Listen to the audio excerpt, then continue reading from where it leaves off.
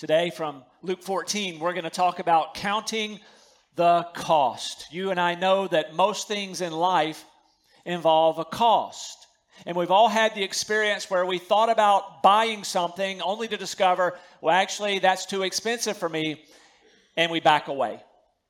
It's years ago now when we came back from overseas, and we had stored some belongings here in America, but when we set up a home here in Richmond, we had to buy some things like a new bedroom suite.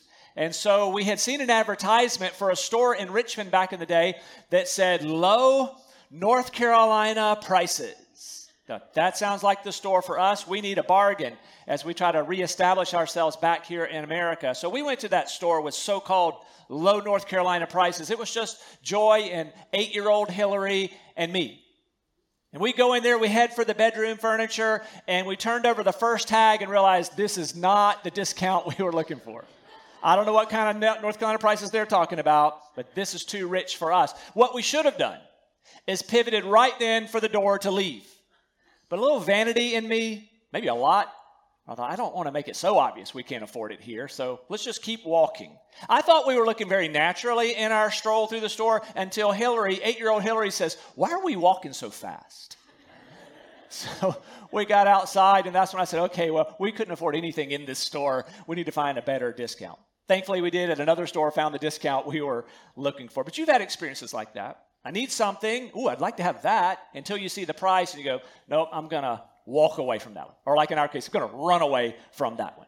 Well, Jesus is going to tell us to apply that same thinking when it comes to following him. He says, you're going to see it in our text, you need to count the cost. You're thinking about becoming a Christian. You're thinking about following him. You better count the cost. Now, he wants you in, but he wants you to think about it ahead of time. Now, let's make it very clear at the very beginning that salvation is free. Jesus paid the price in full to reconcile us to the Father. So we don't want to mistake anything we're going to talk about that we somehow work for our salvation. Free gift. You must repent of your sins and believe in Jesus. But when you come to faith, you are taking on a commitment. It is a faith commitment. We could say it's a full life commitment. Jesus couldn't be more clear in what we're about to read. In fact, we're going to see together in a few moments that Jesus expects full surrender in at least 3 areas of our lives when we come to him. We're going to see it this way. He's calling for surrender in our family, our very selves, and all of our stuff. So that's where we're going together from our text. Luke 14, let's see it together now, picking up in verse 25. Now great crowds accompanied him, and he turned and said to them, if anyone comes to me and does not hate his own father and mother and wife and children and brothers and sisters, yes, even his own life, he cannot be my disciple. Verse 27, whoever does not bear his own cross and come after me cannot be my disciple. For which of you, desiring to build a tower, does not first sit down and count the cost, whether he has enough to complete it? Otherwise, when he has laid a foundation and is not able to finish, all who see it begin to mock him, saying, this man began to build and was not able to finish. Or what king going out to encounter another king in war will not sit down first and deliberate whether he is able with 10,000 to meet him who comes against him with 20,000? And if not, while the other is yet a great way off, he sends a delegation and asks for terms of peace. So therefore, any one of you who does not renounce all that he has cannot be my disciple. I love this. I love how bold Jesus is. Not at all bashful to call for a 100% commitment to him. He's calling for nothing less than total surrender, full commitment. Let's observe here, this says a lot about Jesus, doesn't it? No mere prophet talks like that. So when you're thinking about who is this Jesus who would claim everything from me, who is he? Well, you got to take him out of the prophet category. This is God walking on the earth, God and man in one, and he is saying very naturally, without any apology, you're going to come after me, everything must be surrendered to me. Now, notice the context here. Verse 25 tells us, now great crowds accompanied him. People were flocking to Jesus for various motivations. Certainly some were there in the crowds because of curiosity. hey, maybe this great teacher is going to do one of these miracles we've been hearing about. So in the crowd, the curious, the skeptics were always in the crowds. There were those who were seeking perhaps spiritually, and then the sincere, those who had already believed in Christ. But understand this, the crowds themselves were never the goal. It's pretty easy to draw a crowd, isn't it? I heard about a church years ago in Texas that drew a huge crowd because they offered on that Sunday to give away a new car. Some kind of drawing. Can you imagine if we'd advertise a brand new car to somebody here? We'd be overwhelmed. It kind of reminds me when we used to do those fall festivals on the little plot of land where we now have a building. The last year we had our fall festival, we knew it was going to be our last year even before we had it. But when we were overrun with 2,000 people on that small little plot of land, we thought, we'll never do this again. We're a victim of our own success. We advertised a little bit. That went viral. People on their business community boards, like here's opportunities for the week. I think people imagine acres of land, rolling hills, moon bounces spread out, clowns, but people came to our small little plot of land. If those of you who were helping serve that day, it was frightening.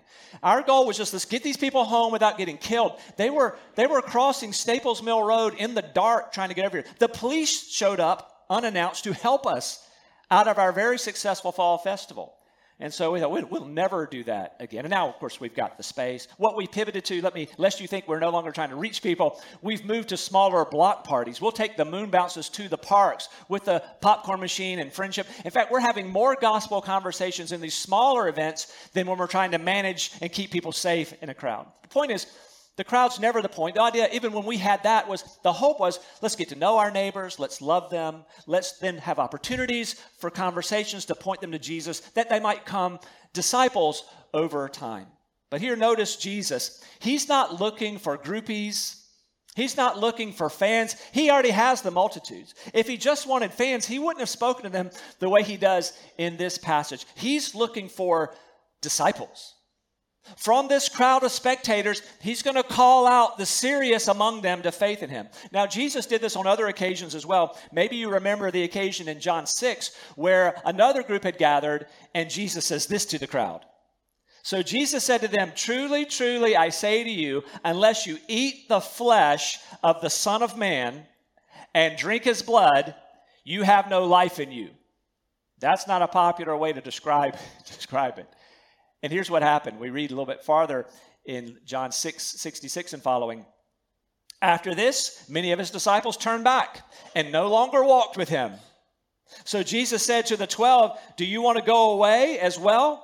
Simon Peter answered him, "Lord, to whom shall we go? You have the words of eternal life, and we have believed and have come to know that you are the Holy One of God."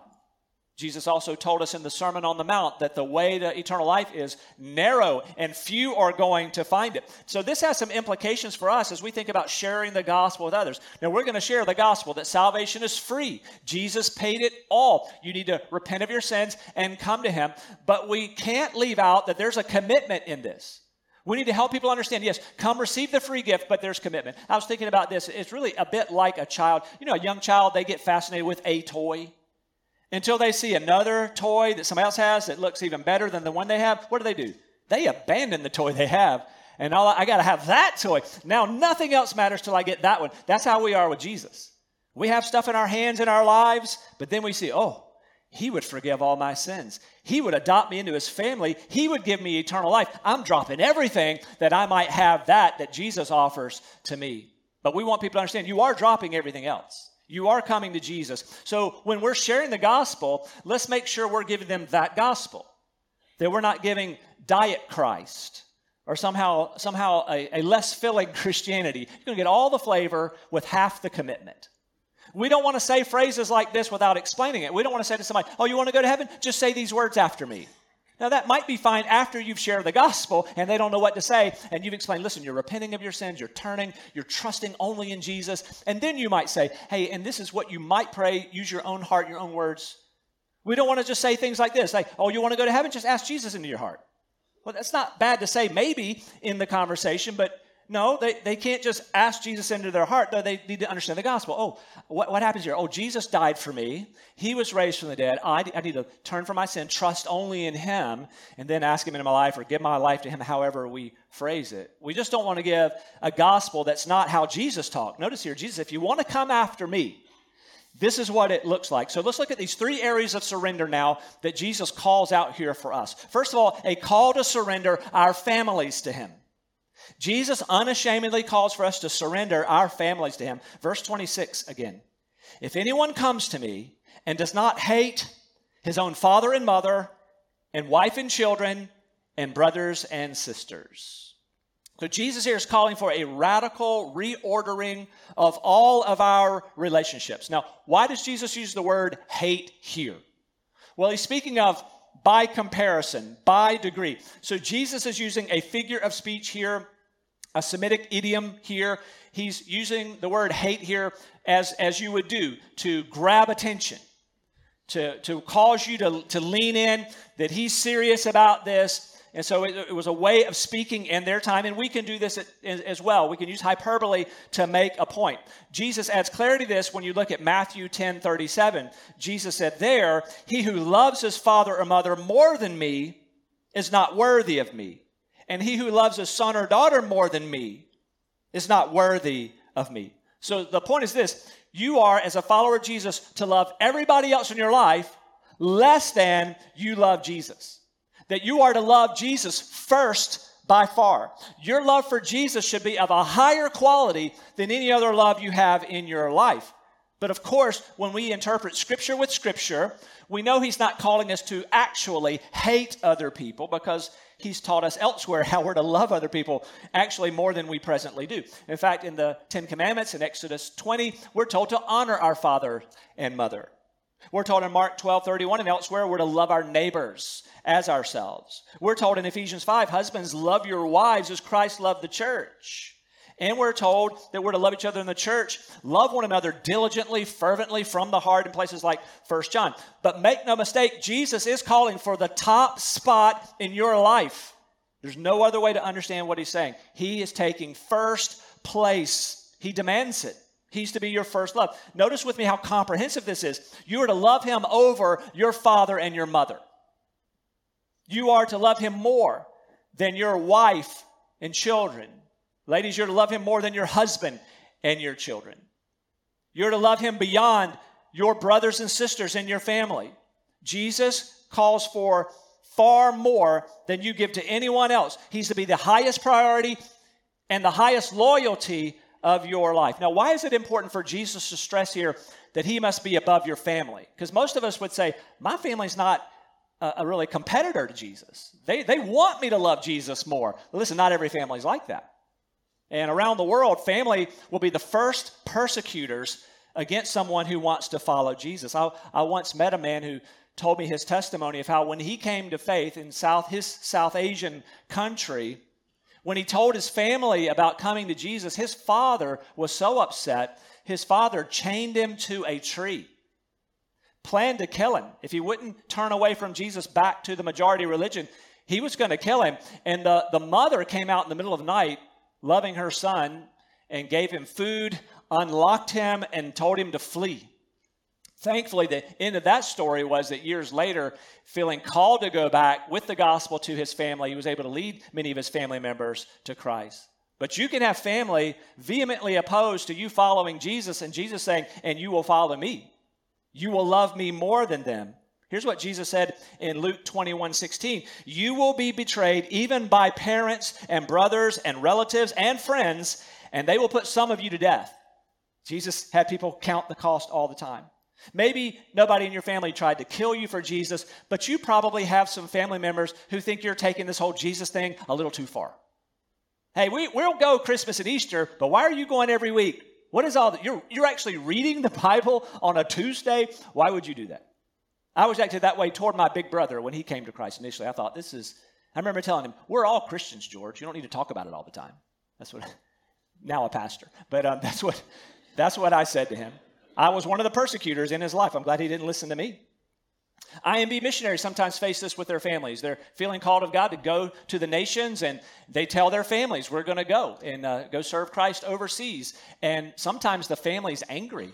You're going to take my grandchildren with you to another nation? How could you do it? Think about an unbelieving set of parents to these grown-ups with their kids. I've heard stories that some of these parents, grandparents, that they'll actually sue to try to get them not to be able to take their grandkids overseas. I don't know if they're successful or not at such a lawsuit, but that's hostility, and nevertheless, we're going to follow Jesus. He is first. Love you, but love him first by far. And of course, some people make their own children their idols. Yeah, Jesus, but my kids, I love my kids, and I'll do whatever my kids and my kids' activities, whatever my kids want to do, and everything gets out of order. Jesus, I've got to be first over even your children. So when you're faced with these choices, do I please these other people in my life or Jesus? When it comes to those choices, Jesus comes first. If your mother doesn't want you to worship the Lord, worship Jesus anyway. If your spouse doesn't want you to follow Jesus anyway. If your children are rebellious and giving you grief and they don't want to come along and follow Jesus, you follow Jesus anyway. In fact, while they're still living with you, you can declare, as for me and my house, we will serve the Lord. Can't make you love him, can't make you saved, but this is who we are, this is what we do. He's first. Or if your best friends don't understand your devotion to Christ, Jesus has to be first, far above them. So here, notice, in this call to be a Christian, notice you're surrendering your family to him. Notice also, Jesus calls for the surrender of your whole self to him. Verse 26 again. If anyone comes to me and does not hate his own father and mother and wife and children and brothers and sisters, yes, here it is, and even his own life, he cannot be my disciple. Jesus says you are to hate even your own life. In other words, place yourself far below Christ. Love Jesus far more than you are inclined to love yourself. This is important because oftentimes, have you noticed, there's often a clash between what you want and what your Savior wants. Like, this is what I want to do, and here's what God wants me to do, and there's a clash there. But you've declared at the beginning, when I came to know Jesus, I surrendered all of me. So when I have an idea and some things I want to do that clash with what God says is right to do, then I'm going with him. I'm dead to myself. I'm going to follow him. He's made it very clear here. Now notice here, he says, if you don't do this, you can't be my disciple. What's he talking about here? Is he talking about you can't become one of the 12, one of the apostles? No. Is he talking about a different class of Christian? Like disciples are here, ordinary Christians are here. If you want to be one of the elite, you got to do that. No. No, in the New Testament, the word disciple was the first word for Christians. We're told it was later. We're told in the book of Acts, the disciples were first called Christians in Antioch. So the word for Christian first was this word disciple. It's just about being a Christian. This is what's involved. Free gift, but I'm laying out everything else that I might have it. Notice verse 27, he says this. He continues, whoever does not bear his own cross and come after me cannot be my disciple. Jesus said the same thing earlier in the Gospel of Luke, Luke 9:23. And he said to all, if anyone would come after me, let him deny himself, take up his cross daily, and follow me. For whoever would save his life will lose it. But whoever loses his life for my sake will save it. For what does it profit a man if he gains the whole world and loses or forfeits his soul? So it's a strange and jarring image, I'm sure, for those first hearers. Think about it. He's talking to multitudes of people, and he starts talking about taking up your cross. What are they hearing when they hear that? They knew nothing of cross jewelry. This is the first audience here. This is the first century. This is before Jesus died on a cross. This is before somebody would use the idiom in our language. Well, this is just my cross to bear.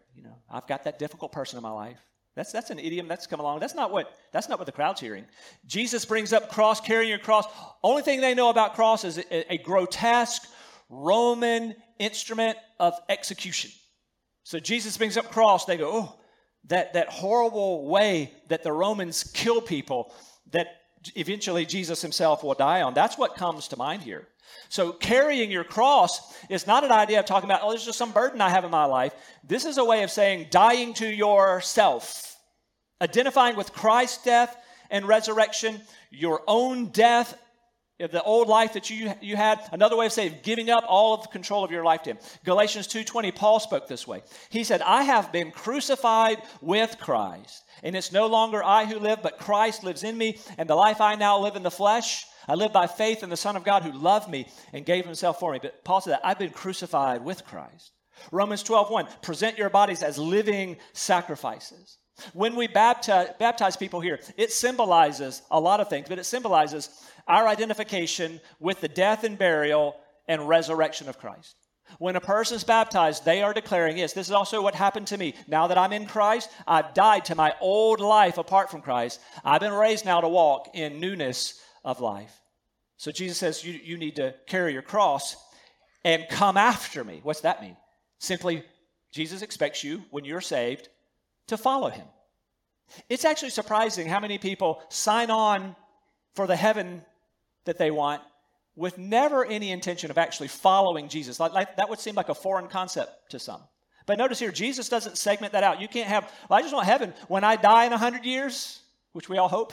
Hope it's a long time. When I die in 100 years, I want to go to heaven, but I don't want to follow Jesus now. Jesus didn't give any such option there. You're going to deny yourself, take up your cross. You're going to come after him. You're going to follow him. So when you sign on to Jesus, like, I want you to save my soul, then I want you to lead my life. You are Lord. That's what Lord means, of everything. So I'll follow you. I'll follow your teachings. I'll follow your way. I'll join you in your mission. I'll join you in holiness as you help. And I want to take on your life. Verse 27 again, whoever does not bear his own cross and come after me cannot be my disciple. We are the people who've surrendered to Christ, who say, wherever you lead, I will go. That's what I want to do. Many have used the illustration of this as like giving him a blank check, where you just give him a blank check, you sign the bottom. That'd be dangerous to do, by the way, with somebody. If you had a check and you signed the bottom, just let it float around. They used to call that bearer paper. Somebody could take that and drain you of everything. But that's what we do. I trust you so much, Lord. You call all the shots from here on. I realize many of you don't write checks anymore, so we got to update the illustration. So debit card with a PIN number. Somebody, what is even that? Okay, Apple Pay with all the credentials, whatever. Just whatever way you want to say it, I'm giving everything over to you. You call the shots from here on. So a total surrender of your family, all your relationships to him. Total surrender of yourself to him. Now we'll skip down to verse 33 for a moment in this one. A call to surrender all your stuff to Christ. We'll do this fast. Verse 33, so therefore, any one of you who does not renounce all that he has cannot be my disciple. It's almost like Jesus throws that one in. And unless you renounce everything you have, you can't be my disciple. So yes, you're surrendering all your relationships. You're surrendering all your previous plans and yourself to him. And now just makes it clear, and all your possessions. They're all his.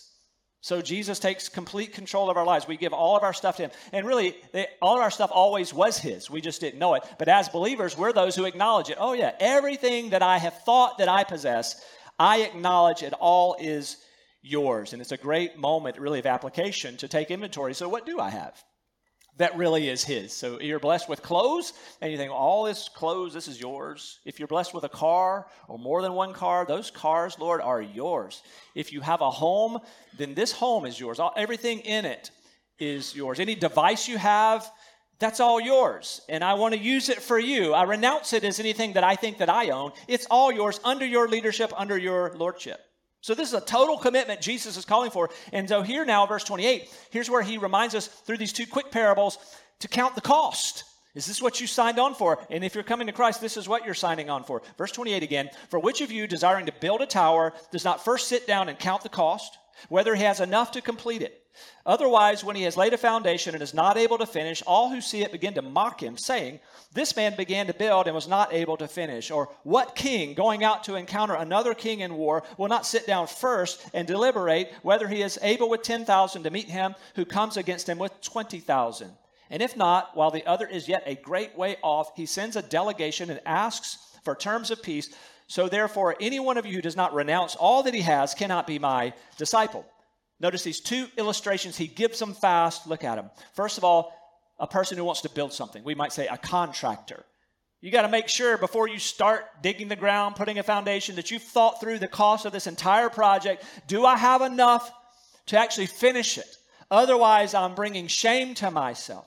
When we lived overseas in Central Asia, we lived in the former Soviet Union. Just a few years earlier, the Soviet Union had collapsed.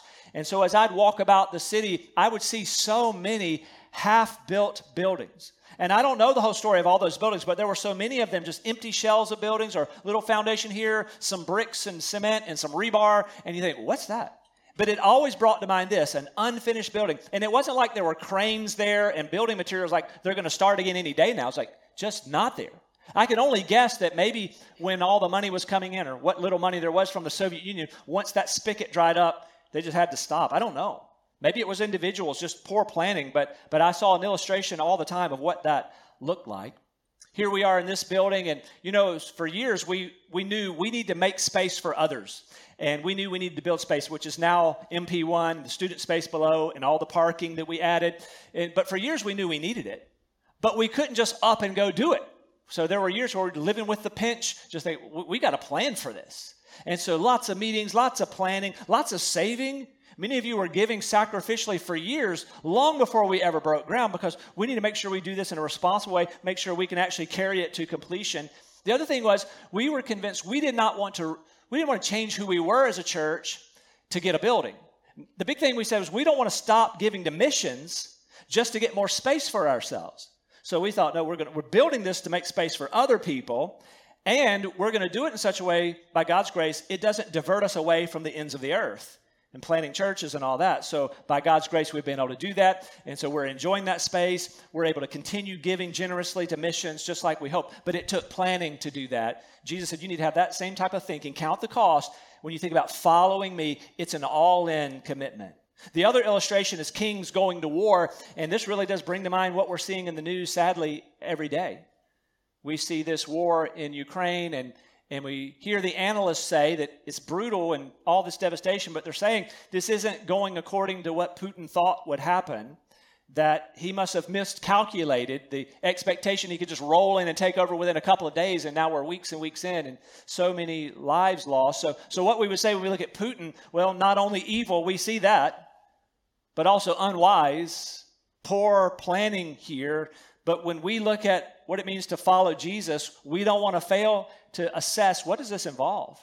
The free gift of eternal life, how wonderful. We'll never regret that decision. But coming in, I drop everything else that I might have him. And I realize when we're first trusting Christ, we maybe haven't thought through all of that, but I love how Adrian Rogers used to describe it. He said, when you're coming to Jesus, no matter how you were, you're just bringing all that you know of yourself to all that you know of Jesus.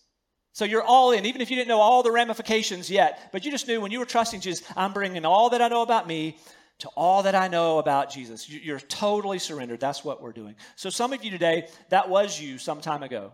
You at one time were all in, and maybe hearing the words of Jesus again from Luke 14, you're realizing somehow, maybe even inadvertently, you've renegotiated the terms of discipleship with him. You used to be fully surrendered, but maybe you've moved into something like, hey, I'm sort of committed. I'm sort of surrendered. Is that good with you, Jesus? And he's telling you here, absolutely not. That's completely foreign to the New Testament, a sort of commitment to him. It's all in. Would you even now consciously, Lord, I surrender all my relationships to you. You are Lord over all of them. I surrender my very life to you. Whatever you would require of me, I give it. And I surrender all the stuff that I thought was mine. It's all under you. For some of you, that's going to be a first-time commitment today. You're realizing that Jesus wants to save you because of his death and resurrection. He makes that possible. I'm coming in with my eyes wide open. I gladly drop it all that I might have Jesus. I pray that you'll do that. One other way, I want you to count the cost. What if you size up that and go, I don't think I want that. That's too high a price for me. I want you to count the cost of not following Jesus. Count the cost of not putting your faith in Jesus. It's going to cost you far more. Your very soul, eternally separated from God in hell. That's the cost of looking. Because you can't do like the furniture store for me. I just went to a cheaper store. But there's no other source of salvation. Jesus is it. The only one who lived perfectly. The only one who spilled his blood for you on the cross. The only one who was raised from the dead. Salvation's in no other name. So count the cost and run to him. But don't turn away from him. He loves you. He wants to save you. Would you come to him today? Let's pray.